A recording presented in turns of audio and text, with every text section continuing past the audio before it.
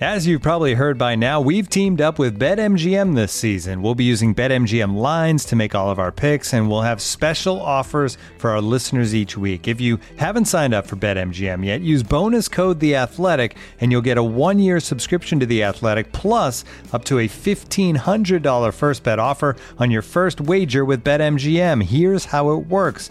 Download the BetMGM app and sign up using bonus code The Athletic. Make your first deposit of at least $10.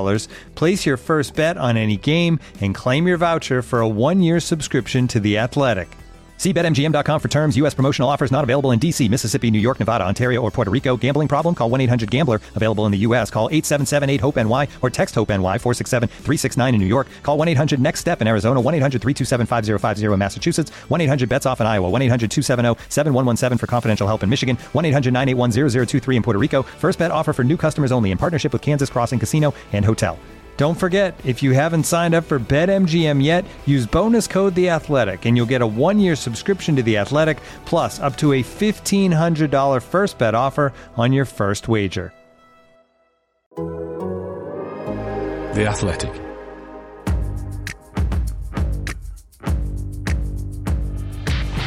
Hello, James Richardson here, presenter of the Totally Football Show. It's a show about football, and sometimes it's about life, and usually it's about an hour long. This Thursday, it's particularly about the midweek Premier League games, Ten Hag against Conte, South Coast derby dust-up between Bournemouth and Saints, and the story tradition of the all-West London Brentford-Chelsea clash. I'll be asking dumb questions. Duncan Alexander, Carl Anker and Ahmed Shubal will have clever answers, and you can find all of that by searching for the Totally Football Show wherever you get your podcasts.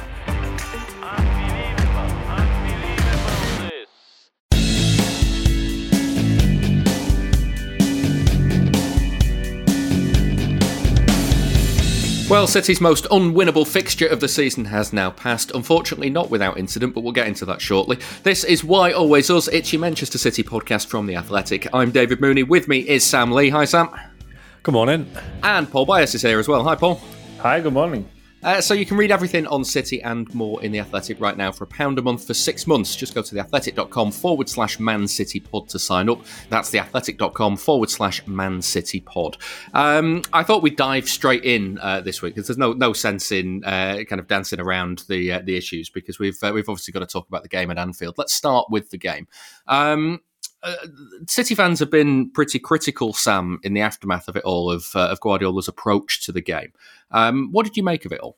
Yeah, obviously been thinking about this quite a bit. It's Tuesday now, we're recording. I mean, when I was sat in Anfield, and to be honest, even until Monday, really, and maybe this is just me being slow to react and spot things, but obviously I spotted like the shape was different, and they were trying new things, and I kind of had my issues with the shaping, and not just the shape of the instructions and stuff, which obviously we'll go into, but I didn't have it down as like a Guardiola overthink. I suppose it does fall under that umbrella, it fits the criteria of that. But then again, if you're going to go down the Guardiola overthink route, then you kind of need to look at all the other things that normally comes with that. And what I've always said is, he makes these changes all the time. So the back 3/4 was the same as what they did last weekend, but okay, with Cancelo on the other side. So that wasn't particularly new. But anyway, it was just one of those, basically, where I'm thinking, City could have won that game as well.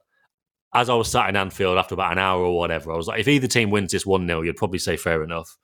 Okay, that means there was less control from City than normal, because normally, even at Anfield, certainly last season, the season before, City have deserved to win it, and they've had the chances, and they've kind of had that control. So that they didn't have that. But I thought, it was okay, the performance. I thought, again, what I always say with the plan, and I said this on the Athletic Football podcast, we could sit here and go, well, this didn't make sense. I didn't like this. I didn't like that. And Guardiola could go, well, I wanted this and I wanted that. And we'll go, okay, yeah, that makes sense.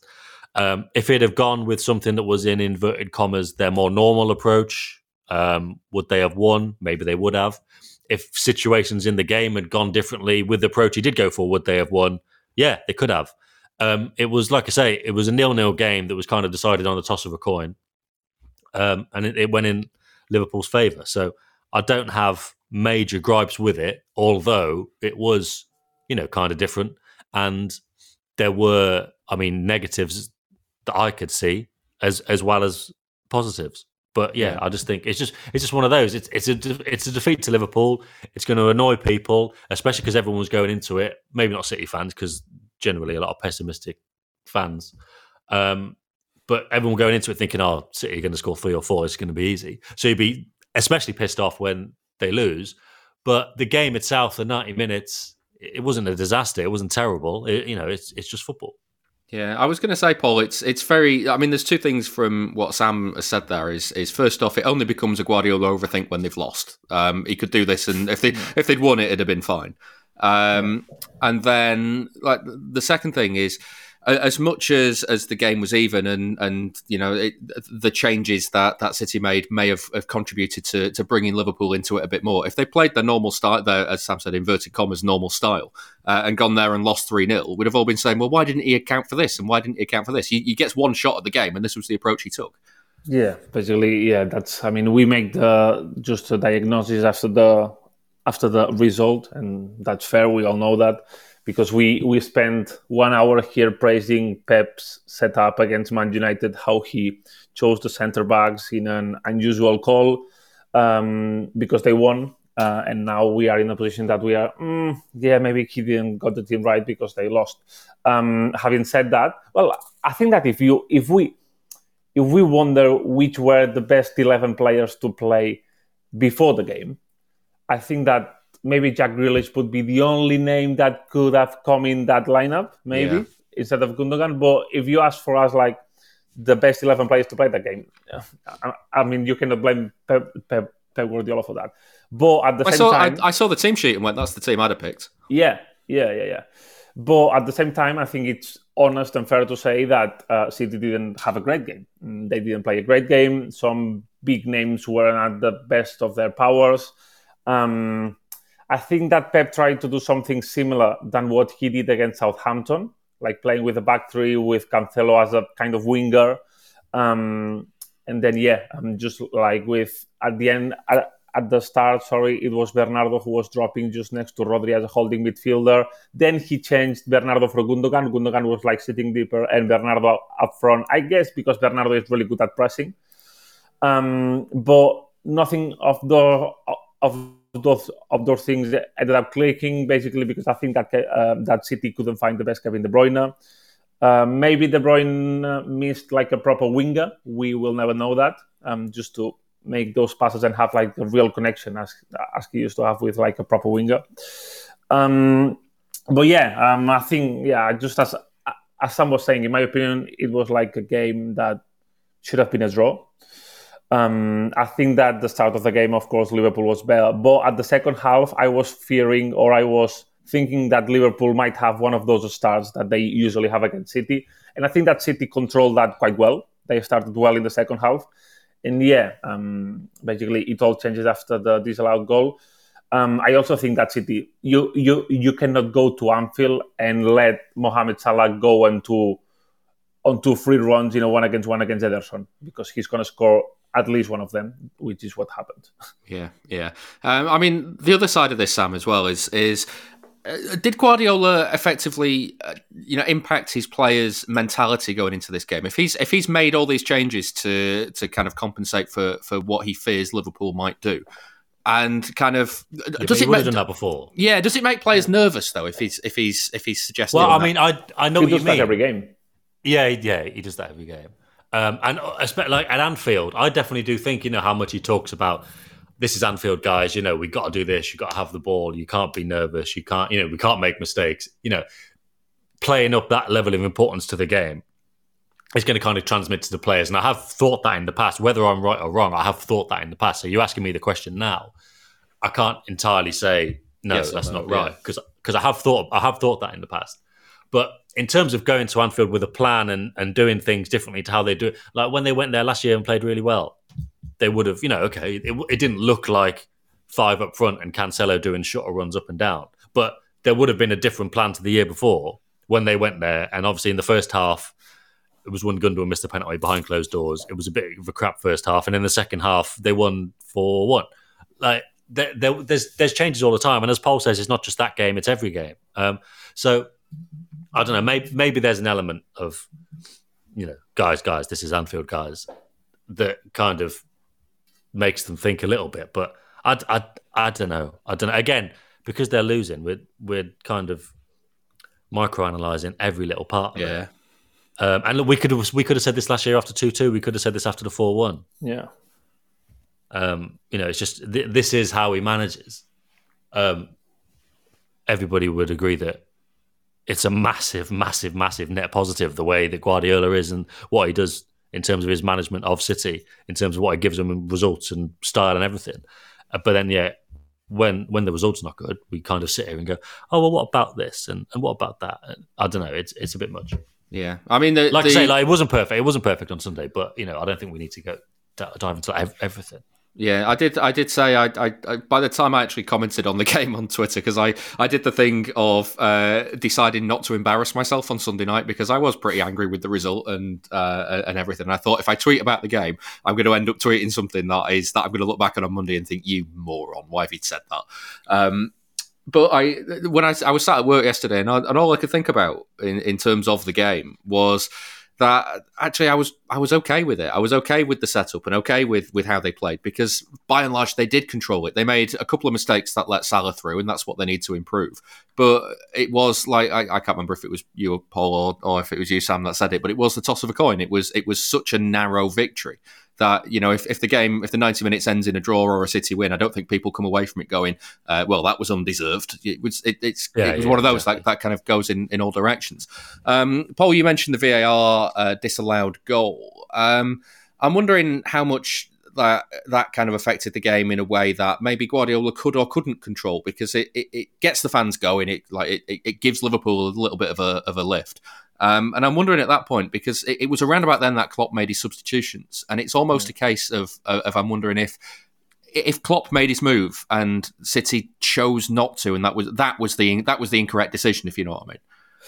Yeah, I mean, I don't know if not making changes was like the correct decision or not. I don't really know that, but I really think that the disallowed goal was like a turning point. I mean, that's a fact. And you could see that Pep was like really frustrated after the game by what he said and the quotes that he gave about this is Anfield and all this stuff. And he didn't hide it on the touchline, and that gave Anfield wings. And somehow I think that the atmosphere just changed from that. I mean, it was like a whole different story. And yeah, probably it didn't play a favor for City, and it went well for Liverpool. But yeah. At the end of the game, we are just talking about us because Joao Cancelo just misread an interception and just let Salah run out of the goal. Yeah. It's almost like I'm wondering, Sam, if after the disallowed goal, he started managing on emotions rather than kind of logic and what he would normally do. No, because what he would normally do is not make any subs until right at the end. That's what which is what he did. It's not the first we know he's not going to make subs because he would have been happy enough with how the game was going, and he wouldn't have wanted to risk it going worse. He wouldn't want to destabilise the setup he's got, which, in his eyes, and I think in our eyes, the way we're analysing it, was only undone by that individual mistake at the back. So, and we know what he's like. You can say in this sense a fairly. I think he's negative in this sense. He doesn't. He wouldn't gamble. Klopp made 3 subs to change things. Guardiola wouldn't. I don't think Guardiola would ever make 3 subs in a situation like that. He doesn't even make 3 subs when they're like 2-0 up. I remember when they were at Wolves, and like Wolves, it was 2-0. So Wolves had 10 men, but Wolves were playing quite well, and he only made the subs when City scored the 3rd goal. Like, he's not going to try and destabilise what he's got already. What he's got, as long unless it's just shit, unless it's just not working.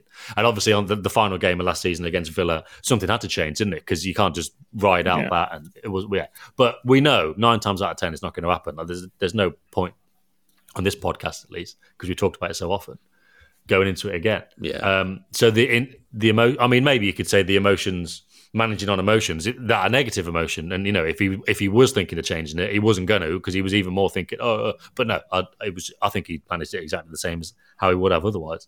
Yeah. Again, in terms of on the pitch, I mean, maybe there's another debate about it's the Real Madrid thing. There's a setback, because Liverpool had the chance straight after the disallowed goal, didn't they? But to be honest, I can't remember. Obviously, they would have had the ball anyway.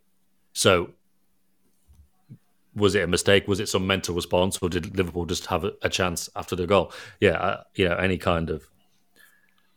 I'm interested actually that given that time when Arteta G'd up the Anfield crowd by rowing with Klopp, and the whole match got, the whole fact that Liverpool beat Arsenal in that game last season was put down to Arteta having a row with Klopp and it backfiring. I can't believe more people haven't said that Guardiola kind of G'ing up the Anfield crowd contributed to it, but I don't really believe that, because I don't really subscribe to that. Like we say, it was just that mistake, wasn't it? And about that Cancelo mistake, I was genuinely going to tweet last week, but you know what it's like when everything's going well, and basically now I just can't be asked with making a lot of jokes, because it's just, people might like it. Well, some people might probably like, I was like, I'm not even going to bother. Can't be bothered. I overthought it, didn't do it. But the tweet was genuinely going to be, because Cancelo's always the last man back at like corners, isn't he? Yeah, and it makes sense, because you've got better players to hang around the edge of the box and shoot. He's not tall, so it's the best place for him. He's quite quick. He's quick. Yeah, You can push a player into certain positions. So it makes sense to have him back there. But the tweet was going to be, it's funny that João Cancelo is the last man back on corners. It's the best place for him, but he's probably the City player with like a 14% chance of just falling over and letting the other team run in and score. That was just going to be the joke, because everything was going well. They just battered Southampton. And then lo and behold, it's more or less actually what happened at Anfield. Yeah, I do. You are wonder kind of leaving back the. If you were to look at one player in that team and go, defensively, I'm not sure about him, apart from Haaland, you'd go, oh yeah, it's Cancelo. Everybody says, oh yeah, we love Cancelo, but even if it's not fair, even if it's overblown, everybody says, oh, we love Cancelo, but he's not great defensively. It is kind of funny that he's the last man back. Like I say, I understand it. It's the best place for him. But we did kind of... I'm not even saying it's a mistake that needs to change. It's just funny, because literally last week I was thinking, oh, that's an interesting one. And then literally a week later, oh yeah, he's done it in the biggest game of the season. But, yeah, it is interesting though, Paul, because I mean, I guess this is the difference between when I was a kid learning how to play football and when these players are now kind of playing at the peak. But like when I was a kid, I was always taught if you've got one attacker on the halfway line, you leave two players back with them, and that sort of cover. And I get why City don't. But when it's Mohamed Salah up against João Cancelo, should there be a bit more protection there?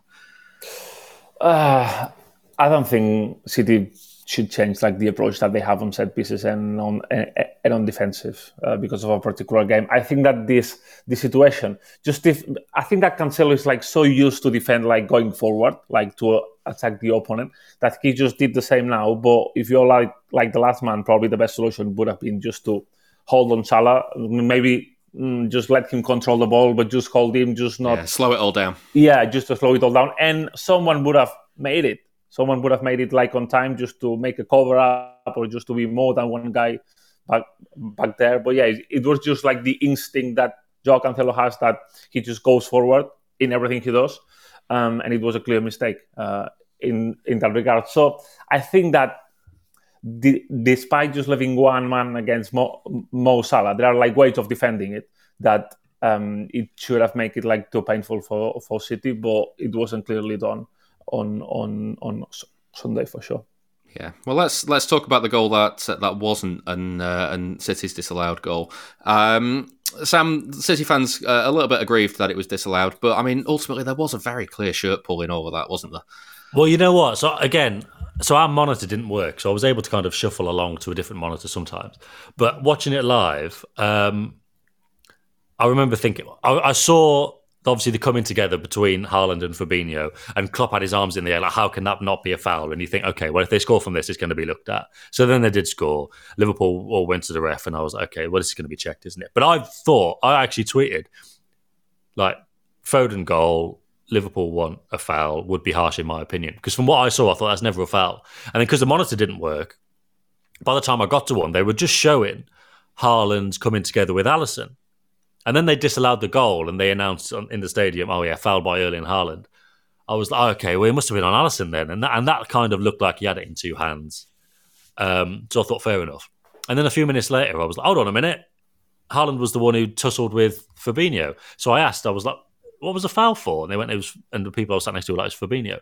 And I was like, that wasn't a foul. I was like, behave, that wasn't a foul. And then I was trying to find what people were saying, and there was a lot of City fans saying that's a foul. And there was a few saying never a foul in a million years. And I didn't think it was a foul, And then couldn't find it. Couldn't find the bloody replay anywhere online. Managed to get it because by the time I was writing my article after the press conferences, I was like, I can't write the next bit of this without knowing what happened, without having an opinion on it. And then I found it, and I was like, oh, he's pulled his shirt. And I was fully prepared to say that's never a foul in a million years. I was fully prepared, even though even a lot of City fans were saying, yeah, it's a foul. I was fully prepared to be like, no, I'm not having it, because I wasn't having it in real time. And then it's just a shirt pull, innit? And I wrote in the article, like, handball, no, I couldn't tell you. Well, I mean, certain instances you can, but I suppose this is it. With handball, you don't know. You don't know. Is that handball? Is that not handball? Is that going to be given as handball? Is it not? It's so inconsistent. Nobody seems to know. Guardiola was asked about it after the Copenhagen game last week. He was like, do you understand the handball rule? He was like, no, nobody does. But a shirt pull is a shirt pull, isn't it? It's just a foul. Like, the way the laws are at the moment, that is just a foul. So, yeah, unfortunately, it was kind of always going to be pulled back. And then, obviously, Guardiola's complaint was the ref said the whole game was going to be play on, play on, play on. And then, except when City scored, it wasn't play on. And obviously he went into the this is Anfield thing. We've been here many years, many, and all of that kind of stuff. So we know what he's talking about. But it's not so much a City and Liverpool thing there as if the referee on the pitch is going to let the game flow, but then VAR is going to be like, hold on a minute, we're sticking rigidly to the rules here, then there's going to be a conflict, problem at some point. Because Yeah. what's the point? Like, what's the point in having a flowing game? And then as soon as a goal's scored, they go, actually, well, that doesn't count. But in this case, so in other games, I think that's a valid point. But in this case, that probably is a clear and obvious error, isn't it? Because a shirt pull is clear and obvious foul. So if Anthony, and we don't know if Anthony Taylor saw it, and maybe he did. Yeah, that's maybe my Anthony issue. Taylor saw it and went, I'm going to ignore that, and that's fine. Or maybe he just missed it and they went, you've missed that, mate. But I mean, we don't know. Yeah. But I mean, there is some level of inconsistency there, but I don't think this one was that controversial. I think what confuses the matter is that the protocol for the VAR is that basically the VAR will ask Anthony Taylor what he's seen and then he describes it. So if he's not mentioned the shirt pull in his description, then the VAR says, well, hang on, there's a shirt pull in there, come and have a look at it. If he does, then the VAR won't get involved and they'll look at the Alisson incident instead. Which, I mean, I'll come on to in a second because goalkeeper got a few opinions, but here we are.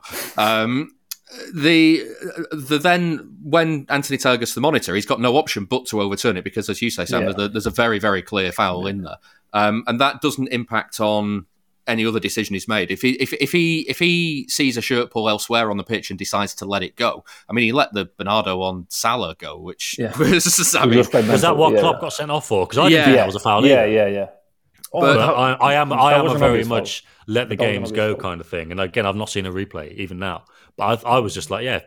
I mean, it was very physical, but I was like, Bernardo's just got himself in the way, and fair enough. But yeah, I mean, that's irrelevant, isn't it? Yeah, and like my issue is that if you let other similar fouls go, then what can happen is it can get teams in advantageous positions from which they can score, but the goal won't be disallowed because the foul is too early in the move, if that makes sense. So it could that sort of similar situation. If it had got City a corner and City had scored from that corner, it wouldn't get pulled back. And I think that's my problem with letting it flow and then being really harsh on it when you look at the video and it becomes an issue there. Just on the Alisson thing, I am not convinced that. I mean, the Premier League have said that it would have been reviewed, but had it got that far in the move. But I'm not convinced it should be a foul on Alisson because I don't think he's got control of the ball. Just because two hands are in contact with the ball while he's moving and while like he's coming together with Haaland, it's the same sort of thing as like making a catch but then dropping it onto a defender's head or a striker's head. I think you've got to be in full control of it, and whether that's in one hand holding it underneath and holding it out with an outstretched arm or whatever, that's fine. But just because it's two hands doesn't necessarily mean it's in full control. But City fan, goalkeeper. What am I? Not going to let my bias it's a bit like what I was away. saying about the handball in the Community Shield. When they give the handball against Diaz. Yeah. I was like, you can't. Like, that was a terrible header that was going wide. You can't give a penalty for that, but that's not in the laws. So that context isn't in the laws. So it was a penalty in the laws of the game. But I know what you mean. Like, we could say that you can't give a penalty for that. Nothing was coming from that header. You can't give them I don't know, whatever the probability is of scoring a penalty. What's the XG on a penalty? I can't remember. 7, 8. Yeah, like yeah. 8, I think. So you can't do that for that. But anyway, yeah. This episode is brought to you by Michelob Ultra, the official beer sponsor of the NBA. Want to get closer to the game than ever before? Michelob Ultra Courtside is giving fans the chance to win exclusive NBA prizes and experiences like official gear, courtside seats to an NBA game, and more. Head over to MichelobUltra.com/courtside to learn more. Looking for an assist with your credit card but can't get a hold of anyone? Luckily, with 24/7 US-based live customer service from Discover, everyone has the option to talk to a real person anytime, day or night. Yep, you heard that right. You can talk to a real human in customer service at any time. Sounds like a real game changer if you ask us. Make the right call and get the service you deserve with Discover. Limitations apply. See terms at discover.com/creditcard. Unfortunately, we're not focusing only on the field issues. Paul, it's been quite the week of off the field stuff as well. What do you make of everything that's happened? Well, it's long everything. Basically, the main thing or the most annoying thing is what has been happening after the game, and just the battle of narrative, if we can say it that way, that has been going through. Of course, I believe that City can have reasons to be unhappy at what Klopp said before the game and how he used the words. But I think that none of them justifies or creates a platform to understand the chance against Hillsborough. That's, for me, that's the bottom line. Because after what Klopp said, there's been some speculation that it created an atmosphere then the chance on the away end happened. So for me, the bottom line and the red line that we have to draw is that none of these chants can be acceptable in any context. It's not. It doesn't have to happen that way, but it's usually what happens when two teams fight in the very top of the game, and when they play big games, they create this kind of rivalries. But again, just at any point or in any area that it goes over this kind of red lines, I think that any club or any entity should condemn it with the strongest of the forces, basically. And they didn't. On some level, I need to be careful. But it's just what Paul said. City's kind of official stance on it as a club is not to condemn a minority of fans and apologise, which is just normal procedure. It's to say, well, they started it. It's just made everything worse. What kind of communication strategy is that? It's stupid, basically. Yeah. Like Paul said, we can look at what Klopp said, and we can talk about that in isolation. But those kind of back and forth managerial comments, because you could also say, Guardiola at the end of last season saying Liverpool hadn't won the Premier League in 30 years or whatever it was. Those kind of managerial back and forths are all kind of, I don't want to say part and parcel, but it's certainly part of the established rivalry between the clubs at this point. The fans have got a rivalry, the managers have got a bit of a rivalry, and obviously the clubs have. But now it's at official club level. Officially, Manchester City are saying, well, we're not sorry about that. You started it. And now obviously Liverpool, via their briefings, are really pissed off with that. So it's escalated it. And I mean, look, maybe some City fans will like that kind of war footing. But I don't know. I just think it's amateurish, really. And also, who does that speak? What does it mean? So that is the club's position. But I'd love to know, is that what Txiki Begiristain thinks? Is that what Guardiola thinks? Is that what Khaldoon Al-Mubarak thinks? But this is what I mean. That is the club's position now. But what is the club in this case? Is it what the fans think? I don't think it's what the fans think. I don't think it's what all the fans think. Certainly some of them. But is it all of the fans? Is it Guardiola? Is it Ilkay Gundogan? Is it Khaldoon Al-Mubarak? Is it the owner? It has to be now, because that's what it is. That is officially, that is the club position on it. But I don't think all of those people agree with that. You've got to be very careful. And look, I need to be very careful, not just with this, but with everything. And, I'm going to get it wrong sometimes, but, I'm not in charge of communications for one of the biggest football clubs on the planet. You got to be careful. Yeah. It makes things worse. How did we get to this point? Because I remember, it was only last season, wasn't it, that there was an opinion piece saying there wasn't enough needle in this rivalry, and yet here we are. Yeah. But those were kind of stupid things anyway. It was all, we can't enjoy this rivalry because it's not Man United and Arsenal. Grow up. It was just pathetic anyway. But yeah, how has it got to this point? Well, it's just a continuation. That's why those articles were stupid, really, wasn't it? Because that City-Liverpool rivalry has been there and it's been toxic for years, and it has been. Oh, well, you sing this and you sing that, when it's like the Sterling song and just what it's always been. Oh, you did this and you said that. It's been that for years. But how it's got to this point now is just this, official response from City. That's what's taken it to the next level. But how it's got to singing like Hillsborough related songs is just this kind of, I don't know, inevitable conclusion of where it's been in the last few years of just this toxicity and a minority of dickheads basically kind of just pushing the boundaries. They're even singing "God Save the King," which is not my type of banter whatsoever. Just to wind up Liverpool fans, and that's just kind of. I would imagine that's City fans with certain like political and royalist beliefs doing it to wind up Liverpool fans of certain political and royalist beliefs. But I'm sure there would have been City fans in the away end thinking, like that's pissing me off. Never mind Liverpool fans, that's annoying me singing "God Save the King." You know what I mean? And then when Liverpool fans started replying with "da, da, da, da, fuck the Tories," I was like, there'll be loads of City fans agreeing with that. But yeah, it's just a kind of juvenile conclusion of the rivalry on the pitch. The chucking the coins at the bus, the refereeing decisions, the manager comments, all of that. That's kind of been going on for years.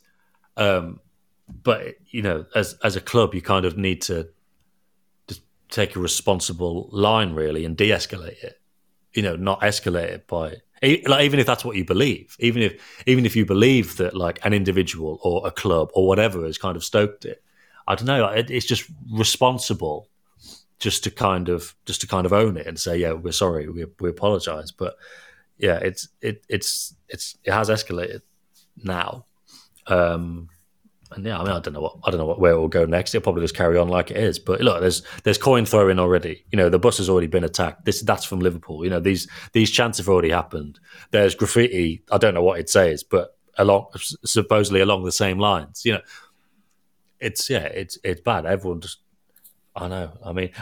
It's difficult for me to say this because I don't really have an emotional attachment with a football club anymore, and it's easy for people in the media to say, oh well, football fans should do this and do that. So I can't relate to having these strong emotions, but it's just fucking grow up. Like it's I don't know. It's as simple as that, isn't it? I don't know.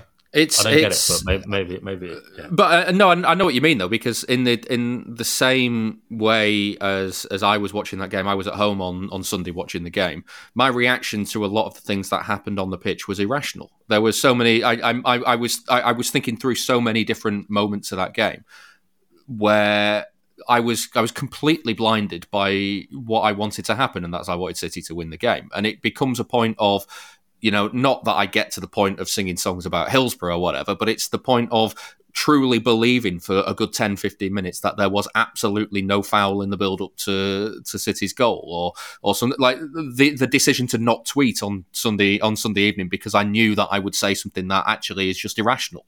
And you're in a situation where in the away end of a ground, like things start to escalate and things start to get to that point where you make really, really bad decisions. And this isn't to defend those that were singing chants about Hillsborough or Heysel. My kind of my worry is kind of like how you stop that now at this point, because the emotions are so high. I mean, Paul, Sam mentioned there the way the managers speak. Does that affect any of this? The fact that, I mean, in the build-up, Klopp was talking about City's finances, and that's something that City fans get very defensive about. Afterwards, Guardiola talking the whole "this is Anfield" thing. That's going to do nothing but ramp it up as well. Is there responsibility there as well?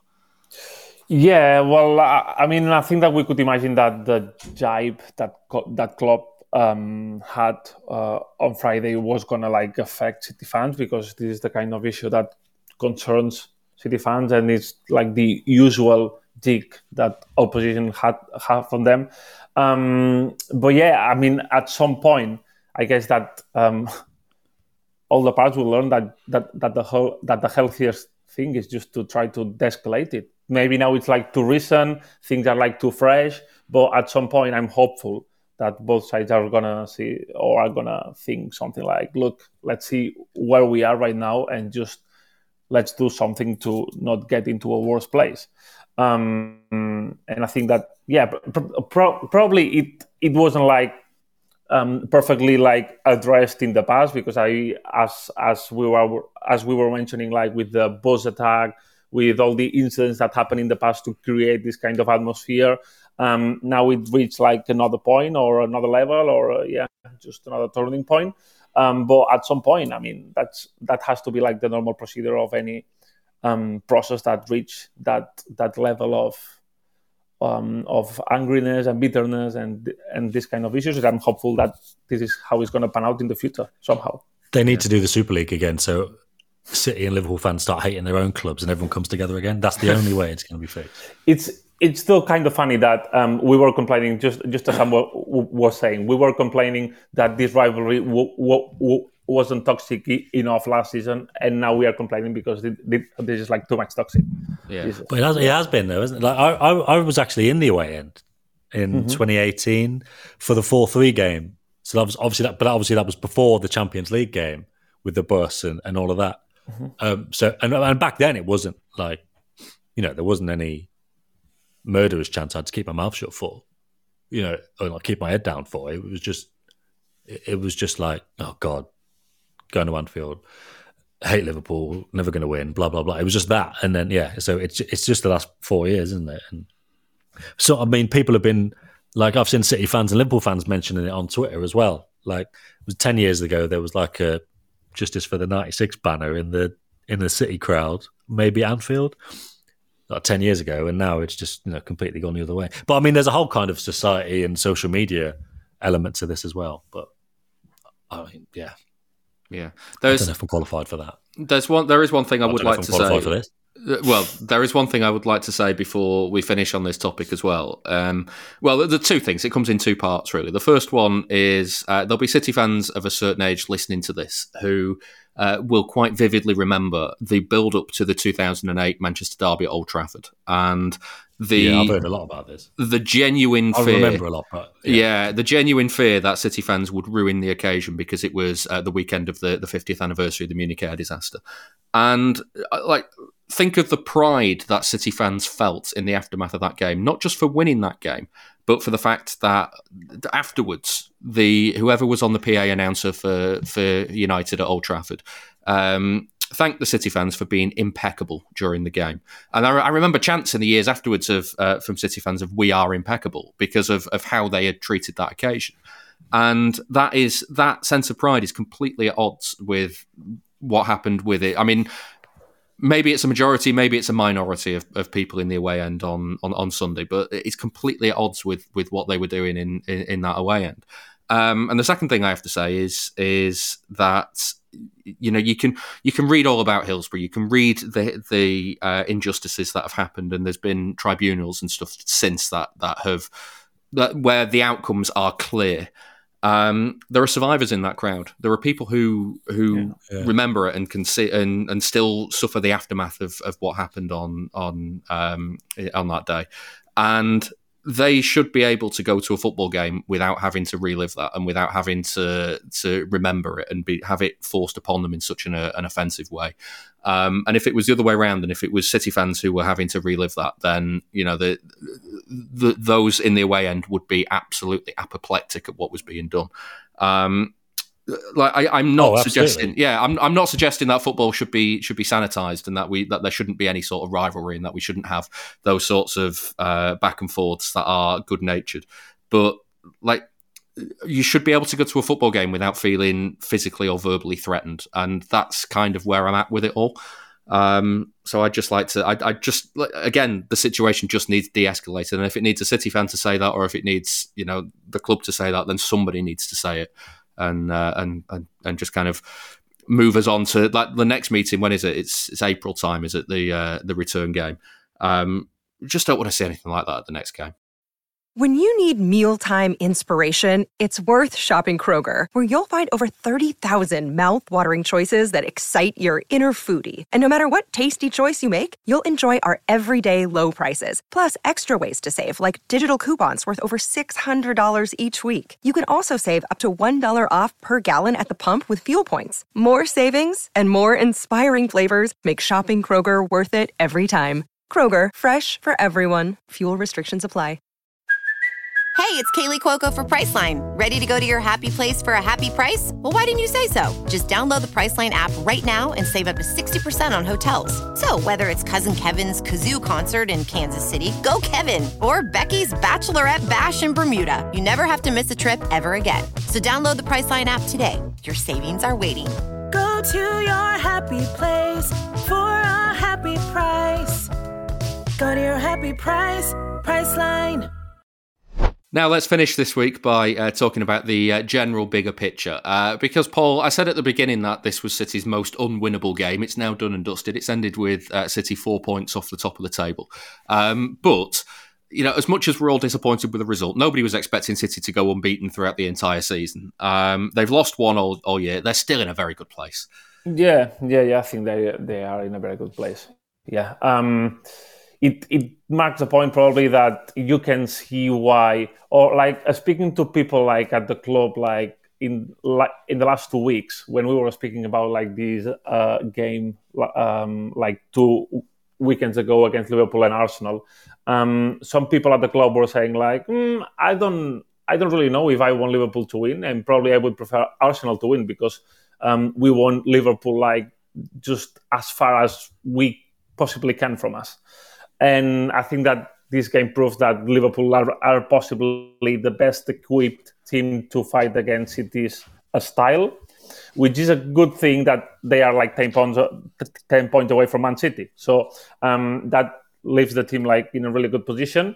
And of course, there's a lot to play for. And I still think that probably we could consider City probably the main candidates to win this title, but yeah, I think that just it doesn't leave them in a really bad place.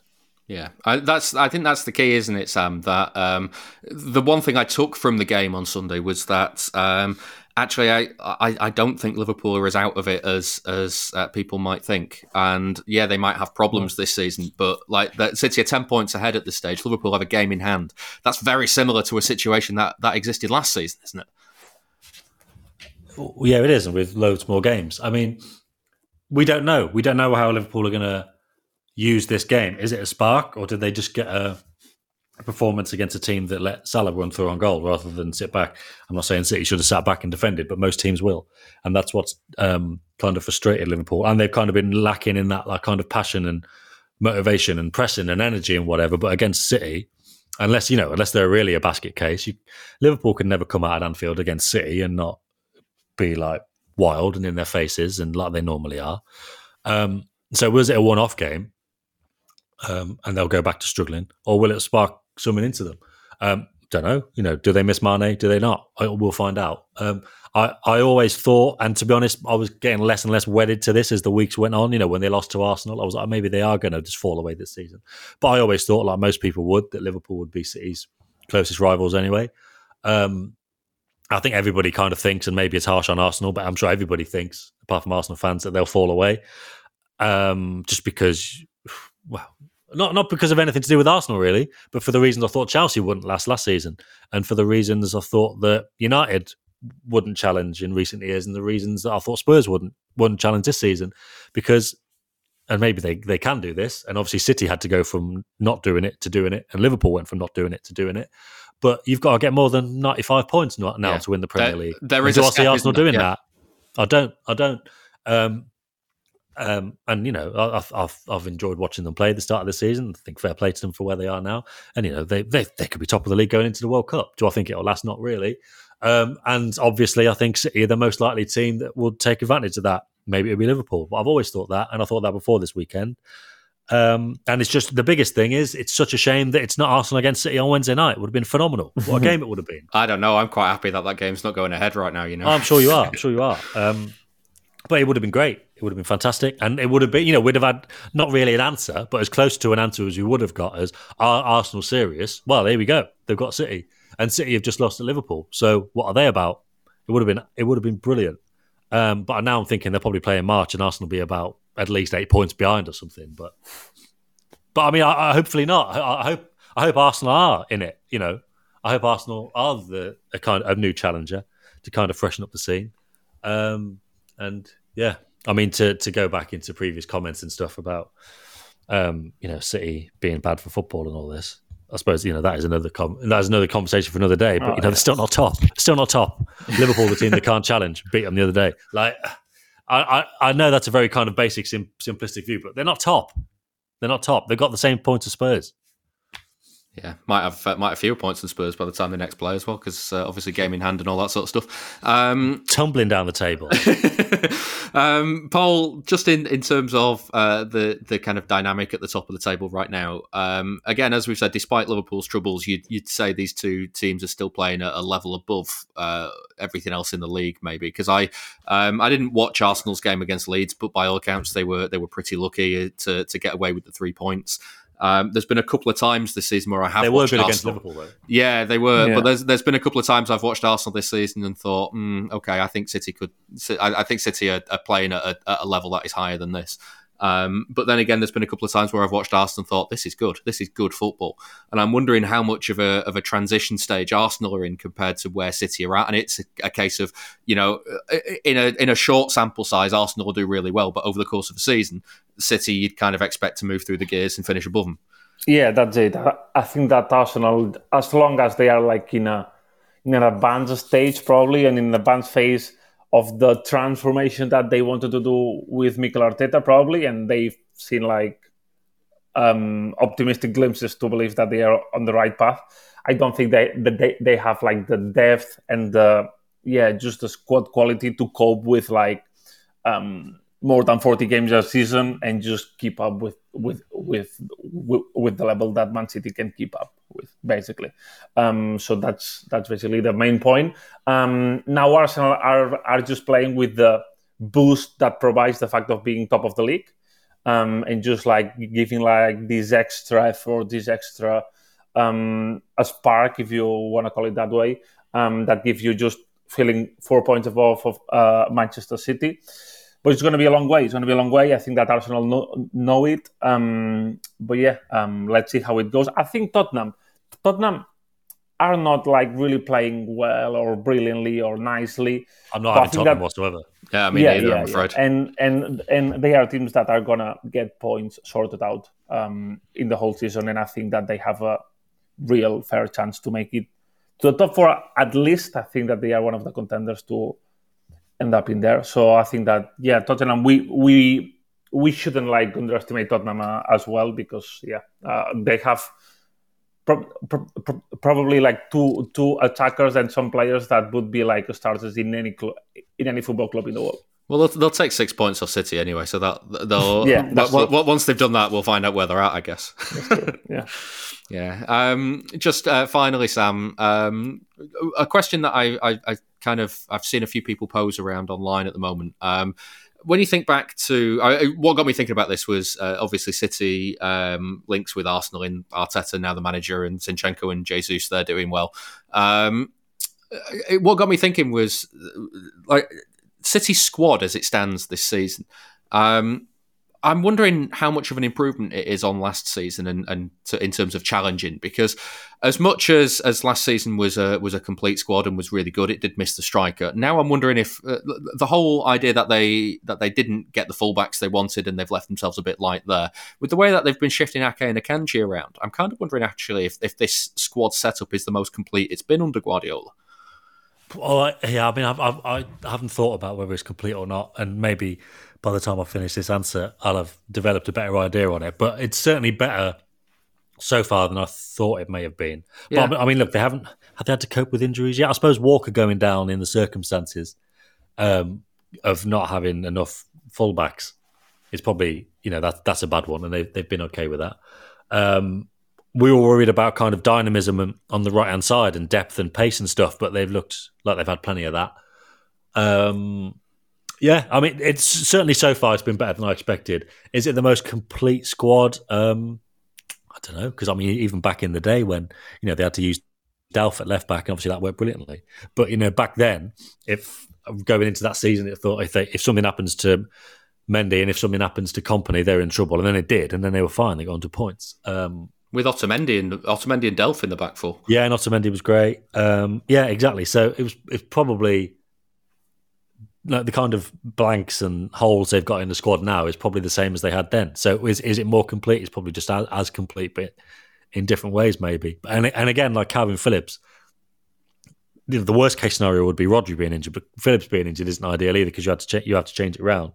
But again, they've obviously in the derby with Gundogan, they did very well with that. So yeah, I don't think we can know yet, but it's better than I expected. And a quick answer is it's probably on par with previous seasons in the way that they can cope with it. No, they didn't have a striker for 18 months or, whatever they believe Gabriel Jesus was at the time. And, they came through that. They didn't have the left back and they came through that. So they've always managed to do it. It's probably the same. Yeah. Right. So that brings us to an end for this week's White Always Us. Thank you as ever to Sam Lee.